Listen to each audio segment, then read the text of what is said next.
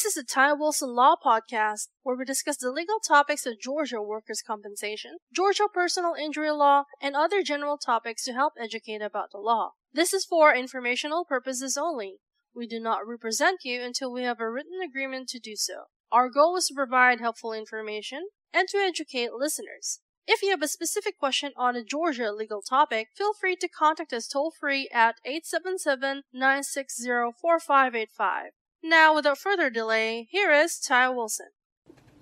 Hello, my name is Ty Wilson. I'm a Georgia workers' compensation attorney, and our question for today is, what exactly are income benefits?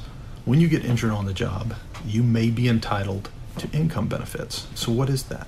Well, if you are taken completely out of work for more than 7 days by what is called an authorized treating physician, that is kind of a tricky deviation there, you may be entitled to income benefits as it relates to your injury.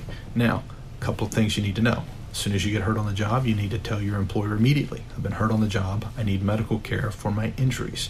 If you get to a medical doctor and the doctor takes you out of work for 7 days and the employer has approved the medical doctor's visit and authorized it, then you arguably should be entitled to income benefits. What does that mean?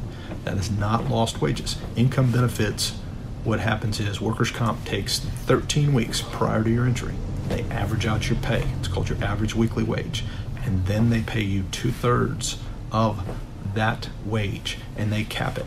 Currently, the cap rate has recently been increased, and so the current maximum comp rate in Georgia is $675. That is changing from time to time, so it's always important, depending upon when you're watching this video, that you speak with a Georgia workers' compensation attorney or you contact the Georgia State Board of Workers' Compensation and inquire as to what is the maximum rate or where you can find the maximum comp rate. Now, if you're qualified to get income benefits, they should start paying you the checks promptly after you've been taken out of work for more than 7 days. That's going to require some communication with the insurance adjuster.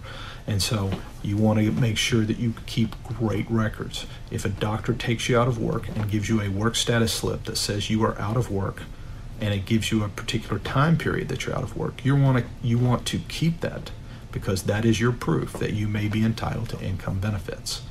If you have specific questions, always recommended that you speak with a Georgia workers' compensation attorney. We hope that you'll come check out our other videos. If you have any specific questions, feel free to give us a call at the number on the screen or come visit us at our website. Thank you. Thank you for listening. This has been the Ty Wilson Law Podcast. If you have any specific questions on Georgia law or would like to obtain any of Ty's books or special reports on the topics of purchasing auto insurance, handling car wrecks, or Georgia work injuries, call us today toll-free at 877-960-4585.